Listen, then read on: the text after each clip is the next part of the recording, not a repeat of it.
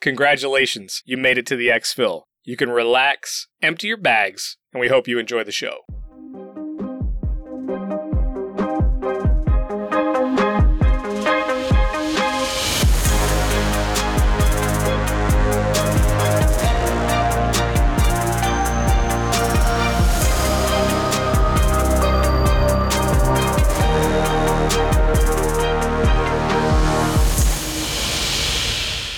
Hey there, Mike, aka MTB Trigger here, and with me as always is my co-host Ronald, aka Eric. If you are brand new, welcome. This is an Escape from Tarkov podcast where we talk about all things EFT, and our main goal is to get better at the game, and we hope you're going to join us in that and come along for the ride. So before we jump into the show, it's time to knock out our hideout keeping for the day, for the week. And for those of you that are new and for those of you that have been around, as always, the best way to support the show is to tell a friend, tell a community, tell somebody about the show. We've got new people coming in all the time. Thank you to those of you that are doing that. And second to that is giving us a review on the platform of your choice that you are listening or watching on, or commenting if they don't allow a review or a rating. But to that point, we have 94 reviews on iTunes. 93 of those are 5-star, and there's one.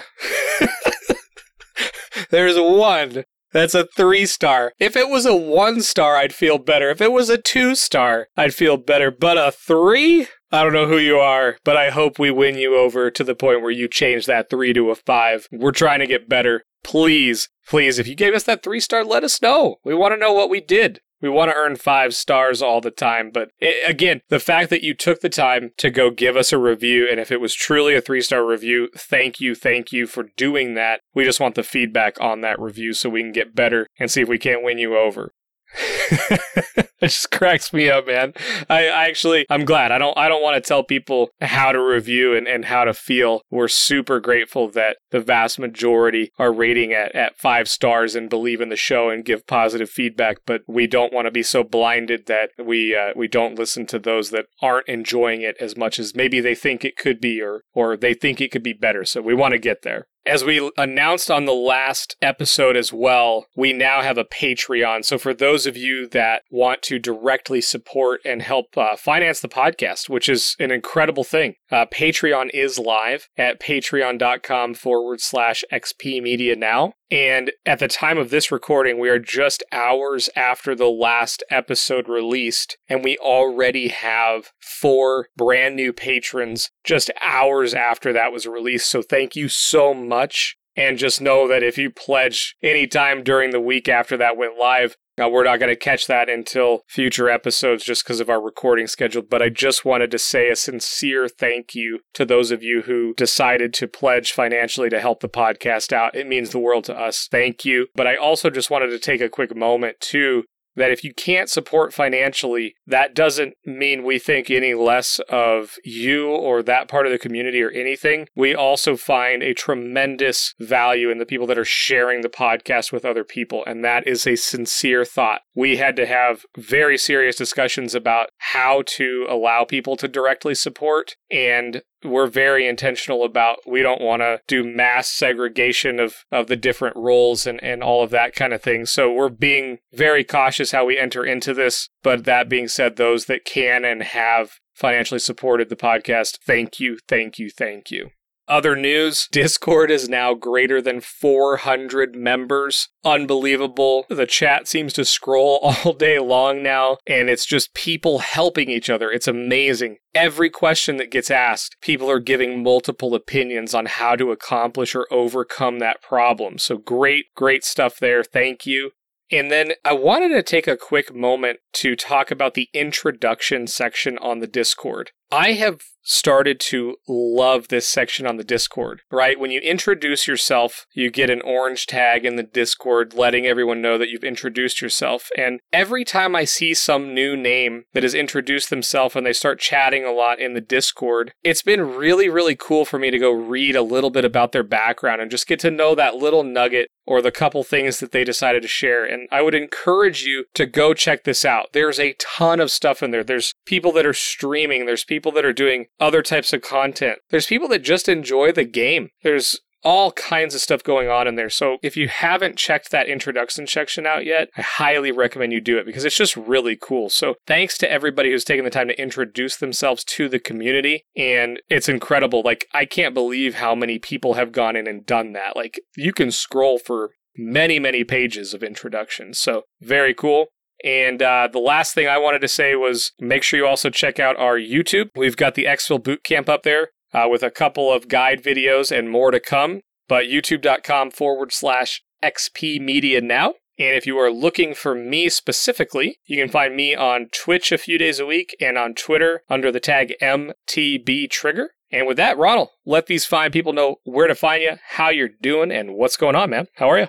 Hey, how's it going, everybody? Good to be here tonight. Excited for the next Exfil. Can you believe this is our 10th episode? It's amazing that we've made it this far. It's crazy. Just a quick down memory lane. I remember the first one we shot. I thought, man, why no one's going to listen to this, right? We're making this just for you and me to talk, just be nerds. So it's amazing. A couple of noobs playing a new game. Just noobs, nerds, good stuff. But I just want to say a quick thank you to everybody. It's been so amazing to meet so many of you. And like Trigger said, we've got 400 plus people. And it's just been an amazing community that's developing around gamers who really want to help each other. We've definitely have struck a chord with people who are nice to each other and want to play the game. And I just think that's awesome. And that's because you all are awesome. So thank you for creating this community and making it what it is. You can find me, as always, on Twitter at Ronald Gaming, or also in Discord. I would say the best way to get a hold of me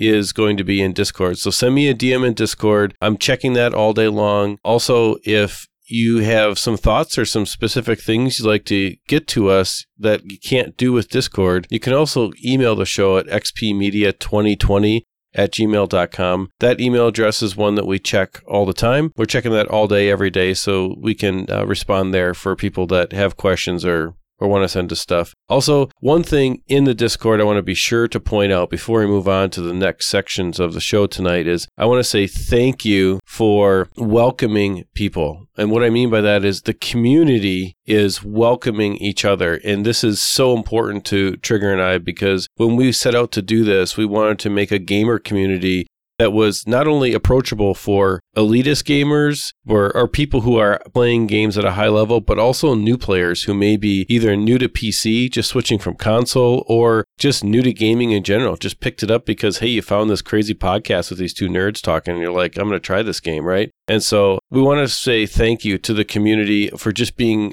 very welcoming to each other. We see it all day long. New people join the Discord, and just everyone is randomly welcoming and chatting, and that is awesome. That's exactly what we're going for in this community. So you're awesome. Thank you very much for doing that. And lastly, for our patrons, I just want to say thank you for giving your real life money, donating your real life currency, not just rubles, but your real life currency to our little show that we have going on here. It means the world. I want to tell you and commit to you, your funds are going directly to support the show and the efforts that Mike and I are putting into the show. It means the world to us. It will help us and allow us to do more of the things that we have on like our dream list. There's a lot of things we want to do at the show, and those things, take support. They take funding, and we can get there, but we're going to get there a lot faster because people are willing to support the show. So we want to say thank you so much for doing that. That means the world to us. So as we move on, one thing we want to talk about is how on Apple, we charted on Apple. So Trigger, tell us about that. That's exciting. Dude, this was crazy, and I almost completely forgot about this until you started talking that we got an email from Chartable, which is who tracks all of the categories on the iTunes podcast list for Apple. And we got an email saying that we are charting in the overall gaming category, which is one of the biggest podcast segments out there. And we are almost breaking into the top 100 right now. So just wanted to say thank you to everybody for listening and downloading.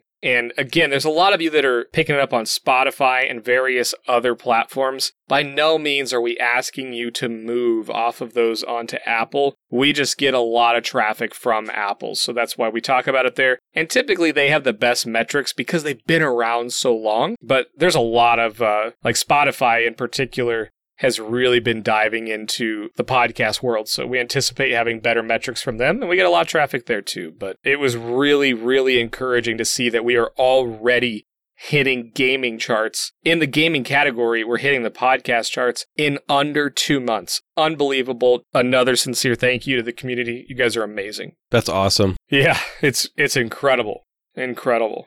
So I think that sort of wraps up hideout keeping and the intros. But tonight on the show, we're going to talk about when should you stop scavving? Should you stop scavving? Or maybe there's a place in the game that maybe it's time to start PMC raiding more.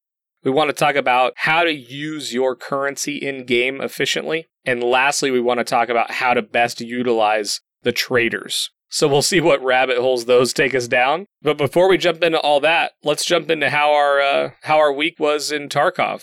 Oh, I see here in the notes you want me to go first. Yeah. I'll do that. Here's what I know. This week in Tarkov, it has been confirmed to me by the amount of gear that I've donated on the Woods map in particular that I am not a shooter born in heaven yet.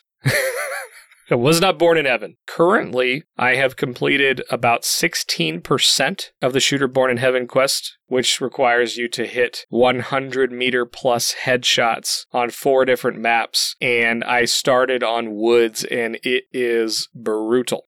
I spent a lot of time on that map learning it and trying to get long-range headshots. I killed a bunch of PMCs. I died a bunch of times, but I actually only got 1 headshot over 100 meters on Woods so far. So that's been most of my week, man, is just trying to get that accomplished. Like, I've gone in there with thermals, which I'm honestly not a huge fan of. And I'm telling you what, man, if you go on Woods right now, you're going to go up against other PMCs with thermals. And that map is fun. It's rough. I got my Sherman quest out of the way. I killed him. I got his key. But I spent a lot of time on Woods, and man, I got clapped, dude. That map is something else. So, I spent a lot of time there. And then when I got sick of dying on Woods, I went and stopped around Factory a lot. So that was kind of my week in Tarkov, man. Nice. I've been donating a lot of gear to the customs map. I'll never understand exactly why you still have to do customs first. To me, it's a lot harder. I'm not complaining, but it is a barrier to getting into Tarkov, I think, because it's a lot harder than, say, learning Shoreline first or even Factory, honestly. It's just a lot to take in. So I've been having early game quests to kill like 25 scabs or 15 scabs or 5 PMCs or whatever. And so been donating a lot of gear to customs. Definitely around the gas station and customs, it's just a giant disaster zone. And so I've been getting stuck there a lot trying to get this quest. And then I had to take a break from that. You can only progress so far with that, so I had to take a break. So I thought what I really wanted to focus on this week was something that we want to talk about in our first main topic, which is talking about when you should stop scavving and doing more PMC raids. So this week, I decided I wanted to try to break down the idea of, okay, if you're a new player like me, and when you make that choice to transition from being a player who does a lot of scavving, probably scavving 80% of the time and PMC 20% of the time because you're literally kind of have gear fear or you're afraid or whatever, like how can you get past that fear and how can you just push forward in the game? So what I started to do was to try to develop like a plan for how to make a PMC raid more like a scav raid. And what I mean by that specifically is last week we talked about the transition in mindset when you go from playing just not to lose to playing to win. That's really like the first big transition that happens in Tarkov is you have to play to win. And that doesn't mean you need to be Chad and you need to be super aggressive. Actually, in the beginning parts when you're not FPS, first person shooter veteran, I'll just say, if we're coming from a console game that has different controls or whatever your background is, where it's just not coming easy or as easy as it would to someone else, what you have to do is you have to get to a spot where you can get comfortable and then start playing your PMC so you can start progressing. And so this week I focused on all of that. And so what I'm excited to talk about is kind of this system I think I can kind of explain to help people in that position. Yeah, I'm really curious how you got to that mindset, right? Of kind of like transitioning, because this is a big change for you. right? Like you scabbed a lot. And I mean, I scabbed a ton in the beginning, right? I was really currency focused. So this is intriguing, man. So like, how did you get into this mindset? Well, I mean, the first thing is after a while, the game. So I played a lot of flea market in the beginning. So I mean, I'm an MMO player, right, at heart. So I did the auction house. I made so much money that I was afraid to lose it, so I never spent it. So I mean, that after a while gets kind of boring. And so once you have millions and millions of rubles and you're level 5, something is not right about the way you're playing Tarkov. So then it became, okay, you need to start progressing your character. Well, I just got, clapped in the face over and over and over and over again. And so that was very frustrating because I was trying to play like people who were level 25 or 30. And I just wasn't good enough for that. One of the things about this podcast that I'm hoping will help other people is that when you look at guides on YouTube or play with some of your friends who are really good at FPS and you're not, don't be discouraged. Just realize that you can't play like them. You can't emulate them. You have to figure out your own way to do this. And so the transition in mindset came around that. The way that I needed to start off is I had to figure out my own way to start to play to win and start to progress. We're breaking this down at a pretty low level to try to get some of the nuance of it so that hopefully it can help some people that are at various stages of this. I doubt someone is going to go through every single stage of this, but if you can relate to just part of it, hopefully it'll help you. So that's kind of where we're starting off with this. So I would say that the first thing that I really had to do was figure out a way that I could get the comfort that I felt while scabbing as a PMC. If I were to break that down, that comes from a couple of things. It comes from familiarity of what I'm doing. It comes from the fact that when I'm a PMC, or when I'm a scav, I don't care if I die, right? So there's no gear fear as a scav. And then it also comes from the fact that when you play as a scav, your objective is different because you have a different amount of time. You spawn at random places on the map and all those things. So when you're a PMC, you're spawning potentially on top of other players. And if you have gear fear or all the other things I just talked about, you initially start off with a bunch of anxiety. When you're a scav, odds are you're spawning by yourself. So you instantly can spawn into an environment where you are in control of what you have going on around you. And I think that is a huge mindset change that you have to transition yourself to with your PMC. So that's the first real thing. And so I decided to take the scav runs that I was most comfortable with and create a very cheap PMC loadout of whatever guns, right? So it doesn't, the guns and the armor and the helmet, whatever, or tac rig or earpiece, whatever, that doesn't really matter. Just pick whatever you're comfortable with. So pick whatever gun you're comfortable with, pick whatever. Pick something that's just relatively cheap. You want to keep your whole kit maybe under 50,000 rubles because that's more or less what a scav loadout is. And I decided to take one of those and I decided to play Shoreline, which is my most familiar map. And I decided to say, okay, I know for sure there's 2 different runs on Shoreline that I know that when I'm doing a scav, I exfil 90% of the time because I just know how to do it, right? And those do not include resort. And so what I decided was fine. I'm going to start doing that as a PMC. And I'm going to play both of those runs. I'm going to concentrate on looting and then I'm going to concentrate on getting out. So that's where I started. So really quick, I know you've got a couple of points on this, but I'm sitting over here dying because I love it. I love the topic. But can you, at a high level, and I know that this would probably be better suited for like a walkthrough video, which maybe we can do in the future, but if you were looking at the Shoreline map, like where are these runs generically? Like how would you describe them generically? If someone's trying to maybe they want to jump in and try to do this themselves, what's the basic run or both of them? Yep. So we are going to create some guides, or I'm going to create 2 guides actually on Shoreline. And again, these are intended for very new players. These aren't not intended for people who are multi-thousand-hour PUBG players coming into Tarkov who level up and, quickly and are just great at being twitchy FPS players and are Chad, right? This is not intended for you. This is intended for people who are new players, okay? And the goal of both of these routes is to maximize your economy, so maximize your profit from things that you find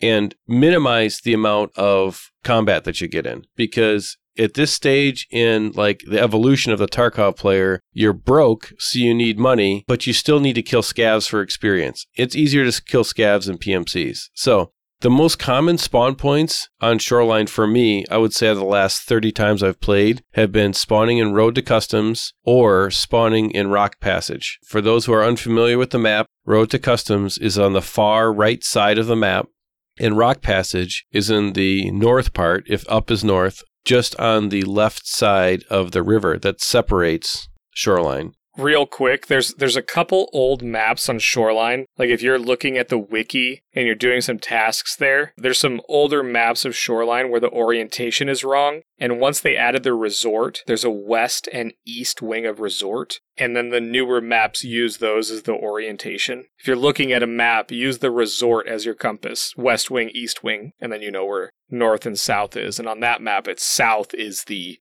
beach, is the best way to think about it. Yep. And so one of the things we'll do in the show notes with this particular show is in the Discord, I'll take 2 maps and I'll mark them up with this route so that if you want to try following it, you can do it. The first route that I like to do starts at Road to Customs, and you head up to Cell Tower, which is just west of Road to Customs. You go up into Cell Tower, even though there's no loot there, but sometimes people snipe from up there. So you go up into Cell Tower on purpose. You clear it to make sure no one's there. You go down the back side of Cell Tower, which is called Rock Ridge, and you head towards the weather station. Now, 2 different things can happen at the weather station depending on what time it is in the raid. If you're closer to the beginning of the raid, you might run into some PMCs that are still running through there and heading up to Resort. If your goal in this particular case is to not run into any kind of combat, I would work your way over to the weather station, but don't go up the hill until you're at least like 31 minutes or less. And odds are at that point, the scavs haven't spawned yet, and you still can run up to,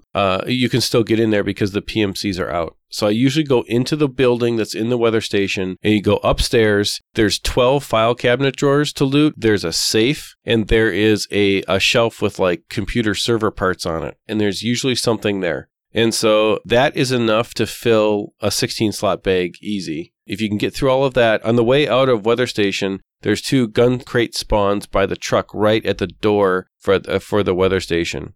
Loot those and then go. Go to the other side, to the west side of the Weather Station. Go down the hill, see which exfils you have. Most of the time lately, I've been getting the Lighthouse as an exfil, or the Wrecked Road, or the Ruined Road is what it's now called, as an exfil. It depends how comfortable you are. If you're uncomfortable, then I would say work your way across the map to the Ruined Road, go down to the beach and work your way down the beach. That's the safest way to get down to Ruined Road. But if you're feeling a little bit cheeky and you're ready to go, then I would say try to use the Lighthouse. The exfil is closer. And on the way to the lighthouse, there's a building on the pier that you can go through, and there's a couple of safes in there. There's a couple cash registers. There's a bunch of file cabinets. And remember, at this point in the raid, this is like 20 minutes left. All the Chads are still fighting in Resort. They're not going to come bother you down there. And then you can work your way down and you can run right to the lighthouse and exfil with full bags. And odds are you're going to get experience for looting and you're going to get experience for exploring. There's one thing you can do too is if you have any kind of food or anything like that, you can eat it while you're in the raid and you'll get some experience and you'll also level that skill. If you can make it out all the way to the lighthouse, it's going to take you about 12 to 15 minutes. And even though you're bypassing a lot of the high value things, you're still going to exfil with maybe 250 to 350,000 rubles worth of stuff. And it is a great beginner, consistent, survivable run. That's my first survivable PMC as a scav run. I wanted to point one thing out. That lighthouse area with that 2-story building that you mentioned with all the filing cabinets. Be really careful in that building because Dadcaster likes to go there because he's working on his search skill and he will be at those filing cabinets. So either avoid it if you don't want him to shoot you, or if you're trying to kill Dadcaster for some reason, go to that building and look at the filing cabinets. Well, I mean, if you run into Dadcaster, odds aren't great for you at this point, but you know. So anyway, sorry to interrupt you before the second route. So I love that route just really quick because I think it's really easy to get focused on the resort and getting sucked into going up there. So I think early on, there is a tremendous amount of consistent value on the outskirts of this map. So I'm already digging that first route. So I'm curious what the second one is. Yep, and I'll just add one more note to that first route. There's caches along the way as well. So there are a few caches in this quadrant. Like, think of Shoreline as 4 quadrants. The resort's kind of in the upper middle, and the river splits it. The east-west line is the power lines, and you kind of end up with 4 quadrants. And the way that I break Shoreline down is to take these routes that do not include resort, and they're just quadrant routes. In the bottom right quadrant is where Road to Customs and Lighthouse are, and the top left quadrant is where Rock Passage and making your way down to Sventley Dead End or to Ruined Road or to Ruined House Fence. They alternate between those 3. So the second route that I would take is if you spawn in Rock Passage or somewhere in the north part of the map, you're probably going to have Ruined Road or Sventley Dead End as your exfil. So when you spawn at Rock Passage, you're already on the west side of the river. You can work your way from that spawn, past the drone to where the fence line starts, and then there are caches on that northwest side of the map, but there's also 2 scavs there. And you have to make a choice. You're going to aggro the scavs because you're a PMC, right? So you're going to aggro those scavs, so you got to kill them, or you can avoid them.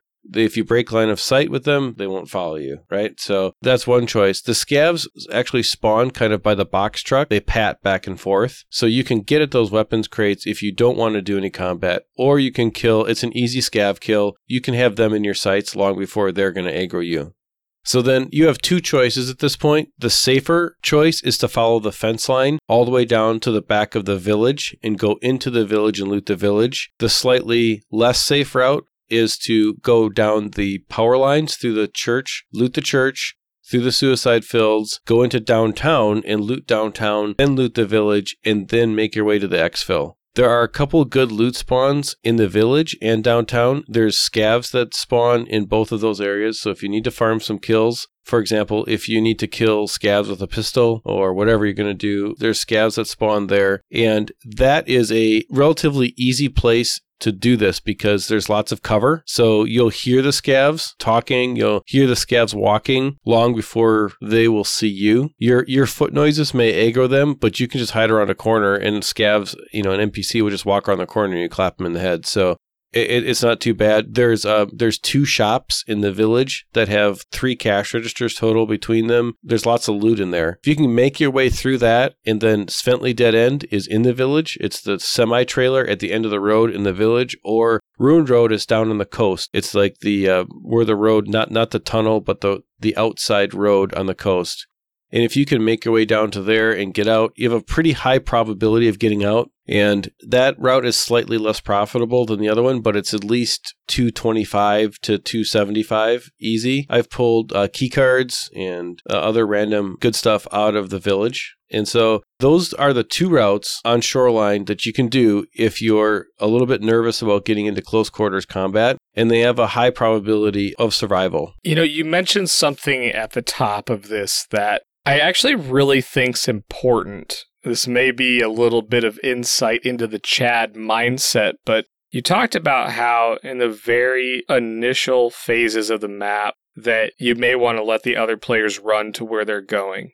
And these Shoreline runs, right, they're designed to get you experience for looting, to get out safely, and to make money. And the cool part is that you're doing a glorified scav run on your PMC, and if you can learn these routes, you're going to end up with great currency. But I wanted to draw attention to the point you made about letting the other players go do what they're going to do, or staying still briefly before you get started, or hiding for a minute. And the reason I want to bring that up is even I did this, right? There was a point where I think one of the biggest challenges in this game is going from scavving to doing PMC raids and switching from, in the beginning, right, you're kind of doing scav runs on cooldown, trying to learn maps, trying to get loot, trying to figure out what the heck are all these ammo types, all of that. And the hardest part of transitioning from scav to PMC, in my opinion, is that on scav, you get put in random locations at random times during the map. And while that seems like it wouldn't make a big difference, it's actually huge because other players have no idea where you're going to be. Other players' scavs have no idea where you're going to be. But when you start transitioning to doing more PMC raids, I can tell you this. The Chad and me, the PvP guy, in Tarkov, I want to survive. And that's the common thread for all types of players in this game. Everybody wants to get out with the loot, right? However, for me, I want to do that through PvPing and winning fights so that I can exfil and survive. And for me, the best thing and the first thing that I learn on all the maps is where are the spawn points, how close are they, and which ones can I aggressively push and create an advantage on. So what Ronald alluded to there was hiding for the first few minutes, because what that does is it effectively puts you in a position that is more random to the other players around you, so they're not going to expect where you are. Now, the key point there is hiding for a few minutes. And I don't think this is wrong at all. I used to do this. Because again, I look for PvP wherever I can find it. I realized early on that the people that know the map really well, they're going to be checking all the spawn points. So when I would spawn in, I would run in somewhere within 30 meters of where I spawned on Interchange, which was the first map that I learned, and I would go sit in a bush or I would sit in a corner and just wait a couple minutes because I wanted to let all of the moving chess pieces on that map kind of move around for a little while to create a little bit more of a random scenario, more like I scabbed in, and then I would just proceed through the map. And I found that I had much greater success rates early on when I didn't know all the spawn points, when I didn't know the map very well, just by adding in that extra time at the beginning of the raid to wait. I would use that time to study the map. Where am I going to go? I would look at my loadout. I would make sure I had everything I need, or if I forgot something or whatever. But anyway, you brought that up. I thought it was a great point. I wanted to make sure I talked about that because transitioning from Scav to PMC is not easy. And I think the beginning of the match is the most critically hard point because there is nothing more frustrating than taking all the time in the beginning of the game to figure out what you're going to bring into a PMC raid only to die from another player and you have no idea what happened in the first 60 seconds. So that was a great, great tip that you dropped right at the top of this. Scavving is both good and bad. I think the game designers created scavving so that there was a way to learn mechanics without being punished. However, the way that the scav system works and it drops you in a relatively safe situation leads you to not get very acclimated to what this game really is. And so for me, scavving kind of turned into a crutch. I could be unique in this, but there's probably at least one other person out there that ended up just like me. And what we always say about our podcast is that we're brutally honest with our shortcomings and our wins with all of you. For me, scavving turned into a crutch, and it was an area that I had to really push through. And I think that they never designed it to be that. I think what they're trying to do is create a way to practice while having the chance to get something from the practice activity. I think that's what the initial goal with scabbing was, but I don't think that that's what it's turned into. If you talk to like really experienced players, a lot of them don't scav anymore. There's no risk, so the reward isn't there. And if you're good at Tarkov, you really kind of get the thrill of playing the game because you're risking something. And if you get really good at Tarkov, you're used to having your loadout, your, chatted out gear or your ratted out gear, but your expensive stuff with your custom gun that has the firing pattern that you're used to, the scope you're used to. You don't want to hop on a scav that's got a piece of junk vest with no armor and an old whatever gun from the beginning of the game. I think that scavving has not turned out the way that they initially wanted it to do, because scavving doesn't have a huge part in the late, mid to end game, at least that I can see. And it might be different once I get there. That's just kind of what I'm seeing. What do you think about that? See, I would look at it the opposite way. I think that scavving is a wonderful tool for beginners. It's a great tool for intermediates. And it's something that you tend to transition out of because there's a point where you start realizing all of the different areas that you want and need to progress in if you're going to go towards the end game. And it's things like, yeah, you can spend a lot of time running around on your scav, but you're missing out on strength, endurance, and vitality upgrades on your PMC if you would have just done the same thing on them. So there's a point where that becomes important to you. You go in on a scav, you kill a PMC, and let's say you're on Interchange and you run into the mall and you kill Killa. You don't get credit for that. You don't get credit towards the task if you have that task or Killa kills. Like, I actually think it's very well implemented because, as you're discovering right now, you sort of transition out of it. And I think it's designed perfectly. It's no risk, potentially high reward, but no progression ever. And I think that's the piece that sort of kind of flares up within you. Yeah. Over time. At least it did for me. Let me say this and kind of ask you this question. Do you think that a dependency or lack of dependency on scavving develops differently depending on what kind of gameplay style you favor? If you're a more conservative gamer, you could get more dependent or more comfortable with scavving because the risk is not as high, but there's some reward with not a lot of risk. And so what I'm thinking is like, if you are naturally able to get over that hump because of, your gameplay style is more aggressive, let's just say, there may be a difference there. See, and this is why I love that we talk about these, because I think I know what you're trying to draw the correlation to here. And what I would say is this: I actually got very dependent on scav runs. And the reason is that me being a FPS veteran, or whatever you want to call me, Chad, whatever, I got addicted to scav runs because I could either do loot runs on them or I could do low or no risk PvP, so I would sprint around trying to kill PMCs. I got really addicted to that because I took that random element, like these PMCs don't know that I just spawned in here on the top of the mall with a Mosin. I'm going to charge you down and shoot you in the face. And that's really fun for a while. But the same progression that, like a conservative player may look at scavving and say, boy, I can avoid all players and loot all the time and just build currency. It's actually the same on the other side of the coin. I can just go PvP and seek out fights like crazy on scavs and do it with a no-risk attitude. So I actually think it's the same regardless of playstyle.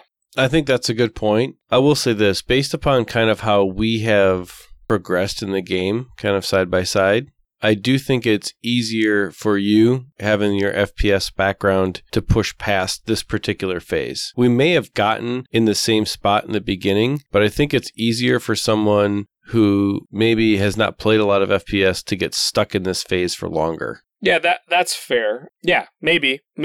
I think it's fair to say that because there's a real, I don't know. I'm torn on it because I agree maybe somebody that doesn't have the FPS background relies on scavving, but at the same time, that same individual may be more focused on currency or the flea market or building out really good guns with the money they've farmed up to put them in a better position. And there's a point where you start going with a scav, to your point, like you don't want to go in with a scav vest. You don't want to know if you got a helmet, an armor, or a headset, because all of those things matter in the game. So I think maybe, but I also, I could see somebody who really likes PvP and getting stuck on scavs for a long time too. Just go charging around maps with your W key stuck. So I think the conservative style could potentially, but I think any playstyle is at risk of overusing scavs at the detriment to their PMC progression. Maybe the scale's different, but I don't know, maybe. It's a good point. I think that there's definitely the gambit of people that are going to listen to this. So for the people who are feeling stuck scavving and not being able to push into PMC, or you're feeling some kind of anxiety or progression there, the point of this conversation is to say that you can get out of that, and maybe you can get out of that incrementally. So we can get you to the point where you start leveling and enjoying the game and enjoying what happens as the game progresses, right? Because there's a lot of things that happen as you undo more tasks and as you unlock more trader abilities and those kinds of things. There's lots of good things that happen, and we want everyone to get there. And so the whole point of this is for us to kind of explore this kind of area that people seem to kind of get stuck at and get frustrated. And I honestly think this is an initial point at which people quit Tarkov. I think that you can get so frustrated dying that you can quit at this point. And I kind of want to help people not quit at this point, if that kind of makes sense. Well, then let me ask you this question related specifically to that. When do you think new players should stop scavving? Yep. So I've been thinking a lot about this week. I don't think that new players should scav more than 25% of the time. So if you're going to do 4 raids, I think you should only scav if you completely run out of money. If I could do my entire Tarkov journey over again, knowing what I know now, like the next wipe, we're going to do our entire Tarkov journey over again. I am going to probably PMC 90% of the time. And I'm just going to go with it. Whatever happens, I'm going to take the good with the bad. And I'm going to more aggressively work on leveling my PMC, unlocking traders, leveling my hideout, and those kinds of things. Because it is good to have a lot of money, but the way that I started playing Tarkov didn't really help me. I mean, yes, I have a lot of rubles, but unless you have the traders unlocked, you can't really get the main benefits out of your hideout. You know, all those things are tied together. Task progression, all of that things. And having a lot of money from playing the flea market doesn't make you better at holding the alt key and sniping people. You just have to do that. I honestly think that as hard as it and frustrating as it can be, you shouldn't scav more than 1 out of 4 times. I would say looking back, I think that's a good goal to move forward to. For me, I don't think players should ever stop scavving. I think it's become a really cool, after a challenging raid, whether a successful one that was tense or an unsuccessful one where I got killed. I love scav runs to just go blow some steam off. I would say that for newer players, like brand new players, I would say that don't be afraid to scav on cooldown and then organize your loot and try to figure out what to do with it, even if you're not PMC running right away. But have an objective, meaning try to learn a map, try to learn an area of a map, try to get to a certain spot on the map and then get out. Try to give yourself little goals to learn. And I actually like the 1 out of, do 1 and then do 3. I think 25% is a really good number to move towards in the early game. I don't know what level I would put that in at, but I think once you get to like level 10 and you start getting, some of the traders and you start getting a feel for the game, I would say moving towards that 1 scav raid to every 3 PMC raids is a really good idea. I think what we discussed that led us into this part of the conversation is don't be afraid to use your PMC as a scav. Go in with very little loot or a gun that you took off of somebody and nothing else and 0 to hero it. It's really okay to do that. You will benefit greatly by getting that experience and the extra skill level ups on your PMC if you can get it into your mind to do that. So yeah, I think this whole game is about like, what would I do differently next time or on the next wipe? And I think for me, it's, I'm not going to scav run nearly as often, but I love it as a tool. I think in the beginning, when you're playing, you need to find a way to build confidence in that you can live. And so even if you just get run through, so you're not in the raid long enough to get counted as being in there, it's more important to live, make it to the exfil and get out to kind of build up your confidence that you can do this and you can play the game, I think, than it is to follow someone's guide on YouTube that has you in the raid for a half hour trying to loot every little thing and telling you that you failed unless your bags aren't full. It's super important to build confidence by just living for a while. And there's nothing wrong with that because as you go, it's way, way better to get over that hump early in the game because the game gets a lot harder. The tasks get a lot harder. And in order to be successful, you got to get over some of these like fundamental concepts early on. And so that's the root of where my 1 in 4 kind of scav to PMC concept comes from because it's really what helped me. Yeah. And I think that's really an awesome breakdown that you gave because I actually experienced a very similar thing. There was a point in the beginning of this game where I was literally just trying to get into interchange as a scav and avoid everything and just get out with loot. And it was figuring that route out and getting some confidence in doing that route on a scav that led me to start doing that same route on a PMC. And I died a lot on a PMC because people kept spawning near me and I was like, this is horrible. But I think that exact concept that you just walked us through is amazing because I did the same thing. I wasn't actively really thinking about it. I was just doing the Chad thing and beating my head against a wall till I figured it out. But I love this concept. And it sort of leads me into what I wanted to talk about next, which is sort of a continuation of our budget discussions that we've been having. But I wanted to go through this concept of how to use your currency efficiently. For somebody who's trying to transition out of scav runs into PMC runs, I think this could be a really good topic. I don't know, I didn't really plan it to kind of go on the heels of this, but I think this idea of where to spend your currency, especially when you're on a budget, is fascinating, right? And I think everybody leans towards guns, right? That's the first place everybody's like, man, what's the best budget gun to build? And we've had a lot of great conversations on this. We've posted a couple of them up in the Discord, and it's a really fun thing to do in this game is to modify guns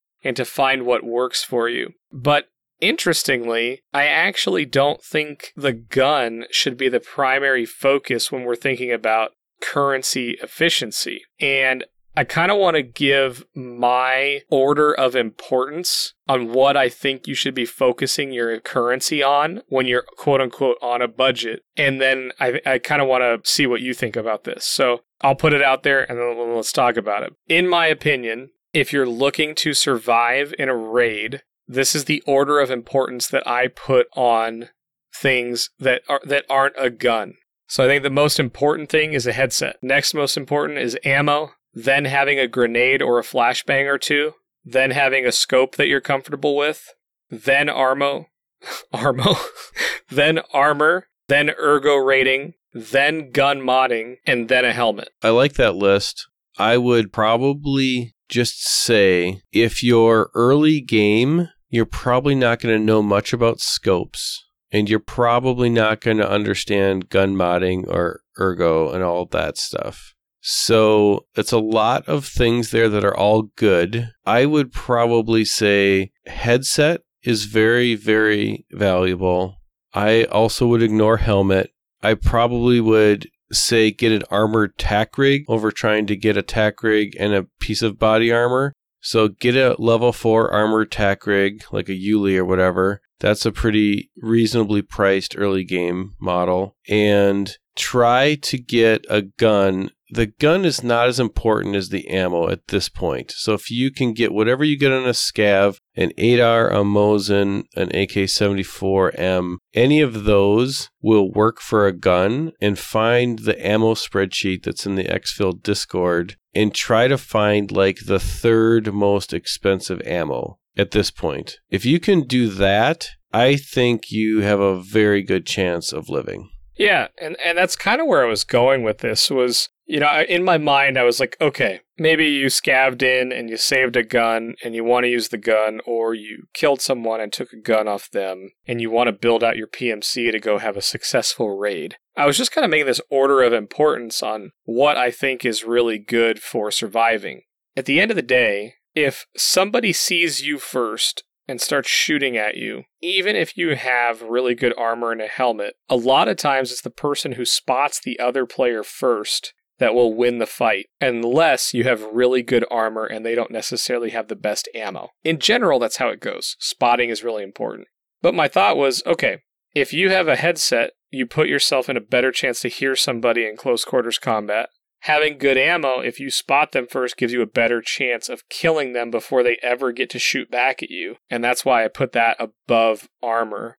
The nade one is an interesting one for me because in the beginning of this game, I ignored grenades and flashbangs. Recently, I've started using them all the time. And I use them as utility like 90% of the time, to like 10% using them to try to kill somebody. Using a grenade can allow you to move, it can force the enemy to move, and it changes the dynamics of a PvP battle dramatically.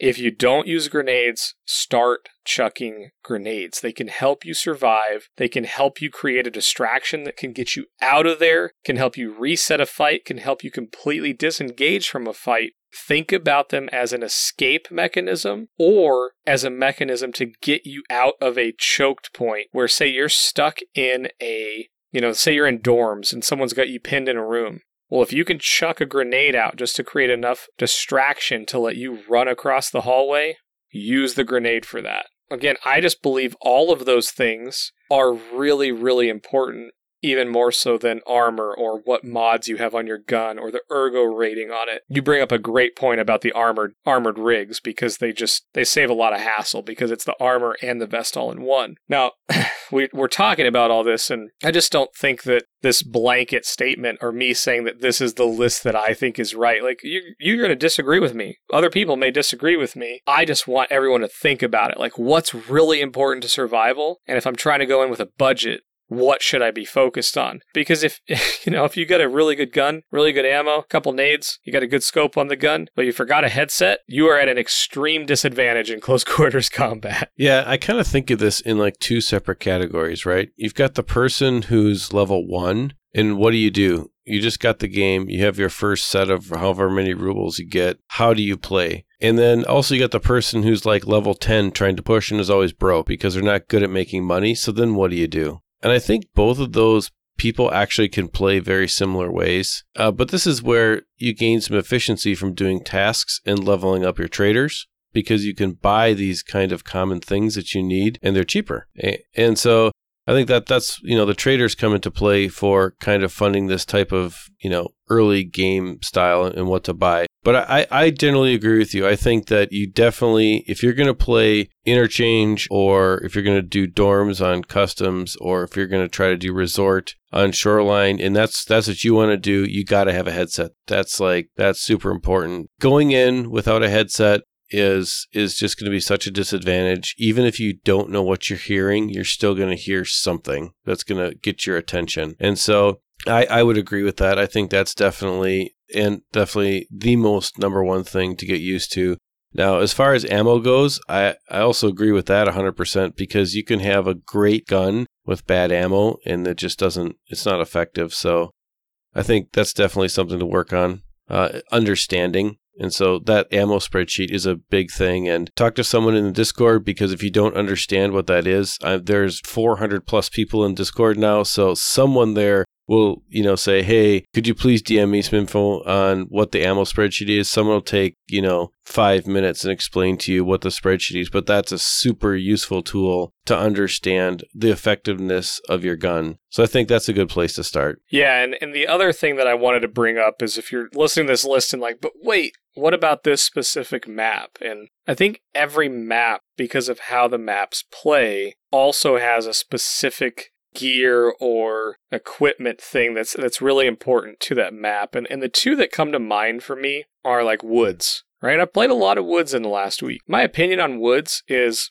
don't go in there with class 5 or class 6 armor. The odds are is if you're going to die on woods, you're going to get shot in the head from long distance, right? Woods is a map where you can go in with an efficient class 4 armor or even class 3 to save you when scavs are shooting you. But if a player is shooting you on woods, they're probably using really good ammo and they're shooting you in the head. So just my opinion on woods. And the other one is factory.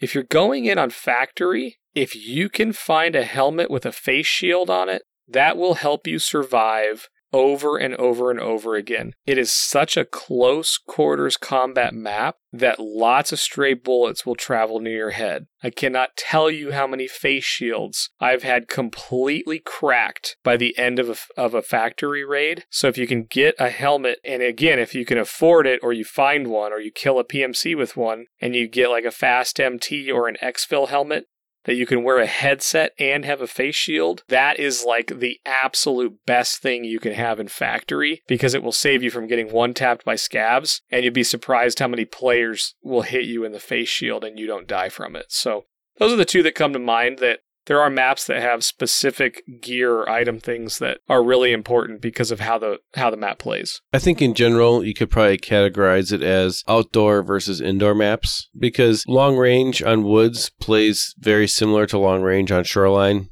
which plays very similar to long range on customs. And you're right, most of the time on a long range map, you're going to get sniped and shot in the head.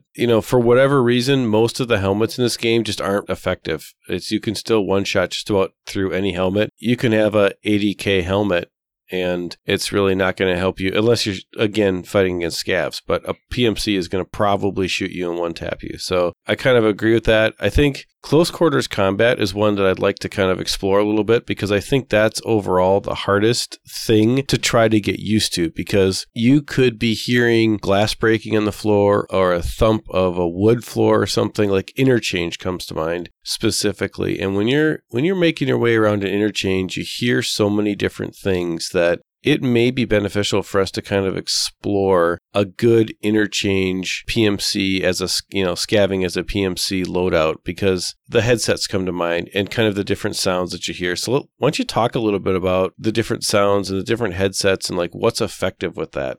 Headsets are one of those things that there's 5 of them in the game? Maybe 6? I can't remember. But they all boost frequency range of different things. And there's a number of videos out there on it, but the important factor is that they generally boost footstep sounds or sounds on surfaces, and they increase your audio range. So that's why they're super important. Something like interchange, right? And all the maps have this. The two that, for me, have really important sound cues are interchange and factory. Factory is a sound map. To get effective on factory, you have to learn the sounds, right? Take the office area, for example. When you hear glass, if you're up in the office, if you hear glass, you know they're under you in the locker room, or they're on the landing of either of the staircases to the side. If you hear metal, they can either be off to the right of the office, coming up on the level 2 or level 3, or they could be running out in front of the window on the other side on the rafters.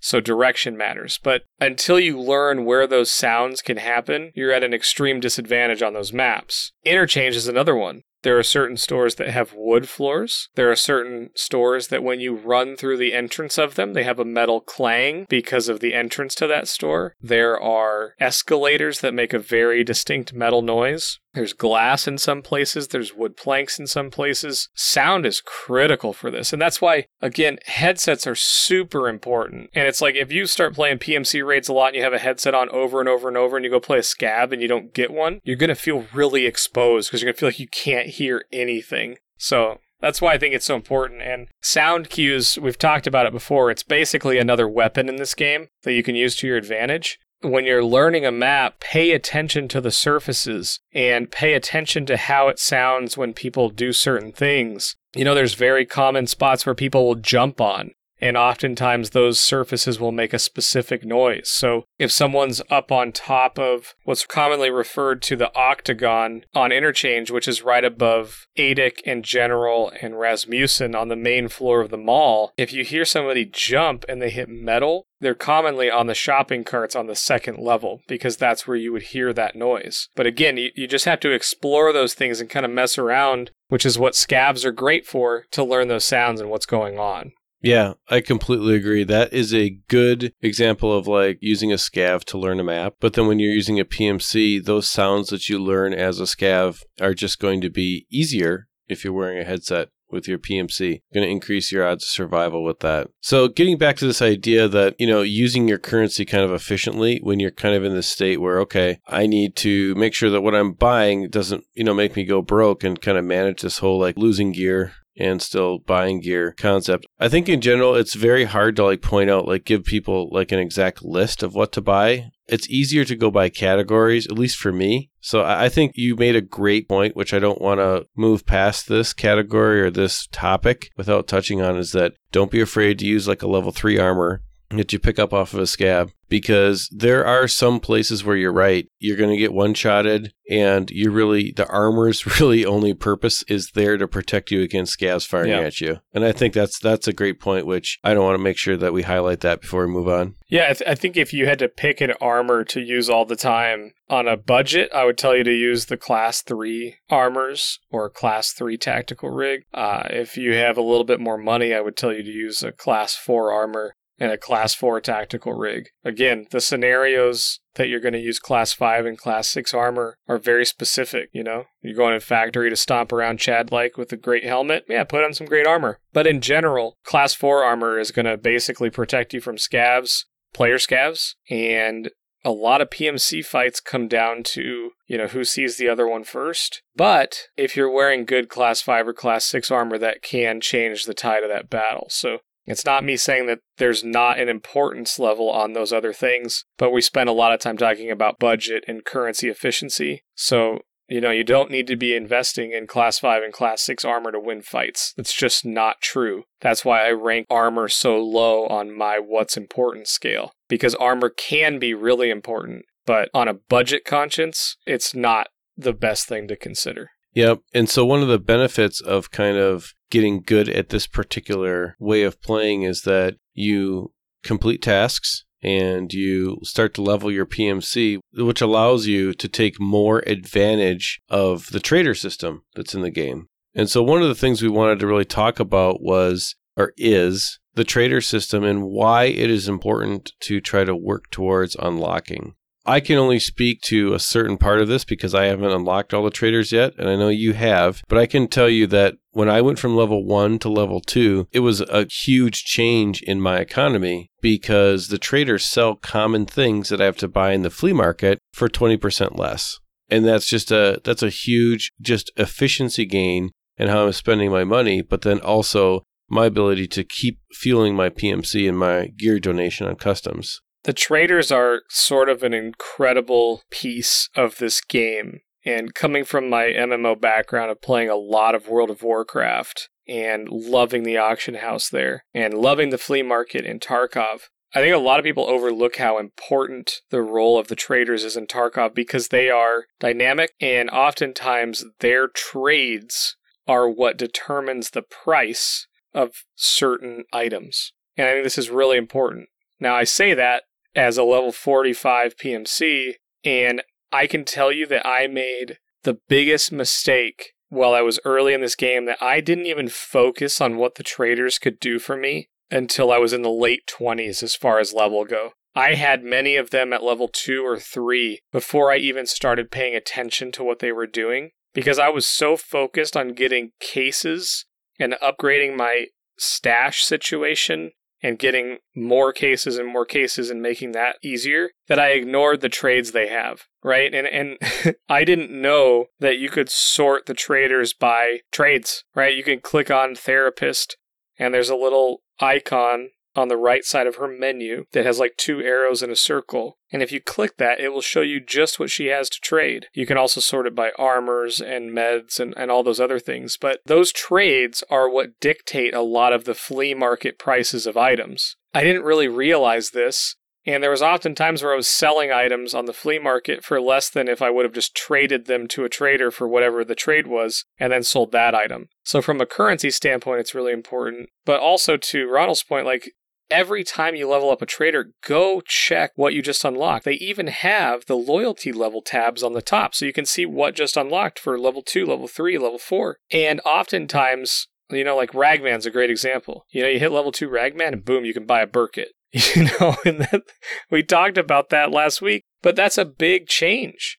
So, yeah, I'm sure that you've had a bunch of realizations about the traders, but for me, like, I ignored them for way too long, and I wasted a lot of currency by doing it. I mean, me too. So I think that that's just something if we can pass on a piece of advice to, just starting off with Tarkov, pay attention to those tasks, push through that initial frustration stage with PMC and level up those traders because it's just going to help you in the end. And that's just, it's an important thing to do that, hey, we didn't know. We bought the game 7 weeks ago, so right here we go. Well, and like ammo from the traders can be way cheaper than it is on the flea market. And the traders come up on the flea market, right? So they're selling something you're looking for. You'll see it listed under the trader on the flea market. The thing that I really wanted to touch on, and I almost forgot about it, was related to how the prices are set and maintained in this game. One of the things that I would highly encourage you to do, look at the trades that the traders have. Right-click what they are giving you for certain items, see what it sells for on the flea market. Then go see how many items and what they're looking for that item, and go check what they're going for on the flea market. Oftentimes, there's a limited number of trades available within the reset window on a trader. So if you ever wonder what the timer is on each trader, that's how long till they restock their trades, or the amount of stuff you can buy if there's a limit on it. Like the best ammos, oftentimes per reset, you can only buy like 120 or 200 rounds of the best ammo from the traders until their next reset. Or Prapor, you can only buy 10 F1 grenades and 10 flash grenades per reset. But if you go look at the trades where they can say your quantity limitation is 1, meaning you can only trade for that item once every window, oftentimes you can make money by simply buying the items required for that trade, trading for that item, and then selling the item. So I would encourage you to look into those because they're not always profitable because the market fluctuates. But there's times where you can turn a lot of profit just by simply buying stuff off the flea market for cheap, turning it into something else, and then going and selling that item. Absolutely. That is an easy way to make money because all you have to do is buy the items on the flea market and then turn and sell whatever you're trading for. And you can do that all day long. You don't even have to scavenge for that. And the benefit of that is you get the increased reputation in the flea market, which lets you list more items. Really good thing to do. Yep, absolutely. Well, awesome, man. I was actually really thrilled to talk about all the efficiency stuff, and I didn't think we were going to go this long, but we did. Yeah, I don't know about you, but I'm definitely starting to see that green timer. Now, our exfil timer here is like, 20 minutes long, but we definitely are starting to see the exfil timer at this point. I think we're there, man. So, folks, thank you. We made it. We're at the exfil site, which means we're just seconds away from getting out of here. I just wanted to thank everybody for watching. Thank you for listening. Thank you so much to our new patrons. Thanks to everybody who participates in the Discord. This community is incredible. This is a hardcore game that requires a certain level of maturity to really hammer into it. And it's really impressive to see just the caliber of gamers that are in the exfil Discord community and that we hear from in email and the comments on YouTube videos all the time. So really cool. Appreciate you guys. Remember, you can always find us on iTunes. You can find us on Spotify, Stitcher, and basically any podcast app and YouTube under the Exfil podcast. That's EXFIL. And the YouTube page is youtube.com/XP Media Now, where you can also find all of our guides and Exfil Bootcamp content that's coming out. And that's all we got for you guys. Have a great one. Good luck and scav often. See you later, everybody.